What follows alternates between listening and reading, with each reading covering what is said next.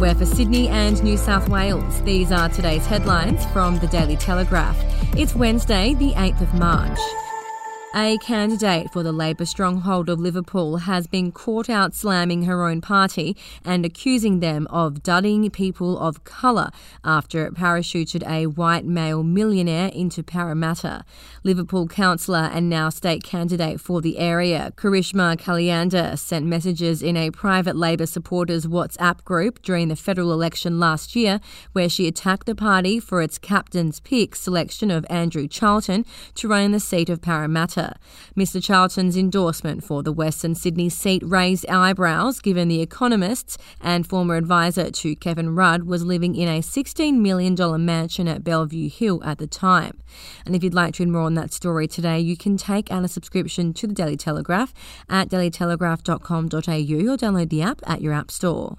Just one more hike. That's the coded message of hope buried in the last paragraph of Reserve Bank of Australia Governor Philip Lowe's statement on its latest 0.25% interest rate increase. In a potential godsend for borrowers who have now endured an unprecedented 10th tightening on the trot, Mr Lowe shifted away from speaking about future rate action in the plural. In revealing February's quarter point rise, the money mandarin had said the board expects that future increases in interest rates will be needed over the months ahead to ensure that inflation returns to target and that this period of high inflation is only temporary. We'll be back after this.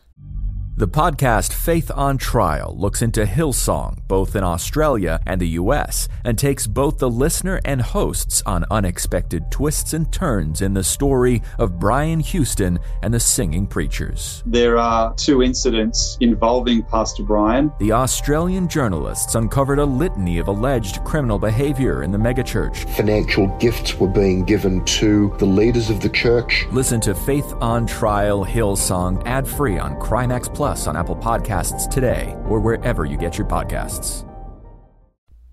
Super funds are spending more than $2.5 billion of members' money annually on top-end-of-town fund managers, adding to fees that experts say are too high by the world standards. Official statistics show that over the 8 years to 2022, super funds streamed $18.2 billion from retirement savers to fund managers, part of a $45.3 billion bonanza enjoyed by an army of administrators, consulates, lawyers and other service providers hired by the sector.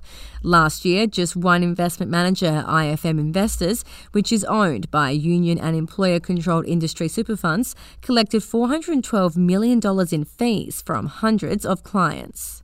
And in sport, Todd Murphy says a focus on white ball cricket through the middle of the Australian summer helped make him such a rapid leap into the Australian test side. The off-spin bowler has burst onto the international scene in India, impressing with his commitment to bowling with side spin to match the conditions, while claiming 11 wickets at a measly average of 22. And those are your headlines from the Daily Telegraph. For updates and breaking news throughout the day, take out a subscription at dailytelegraph.com.au. We'll have another update for you tomorrow.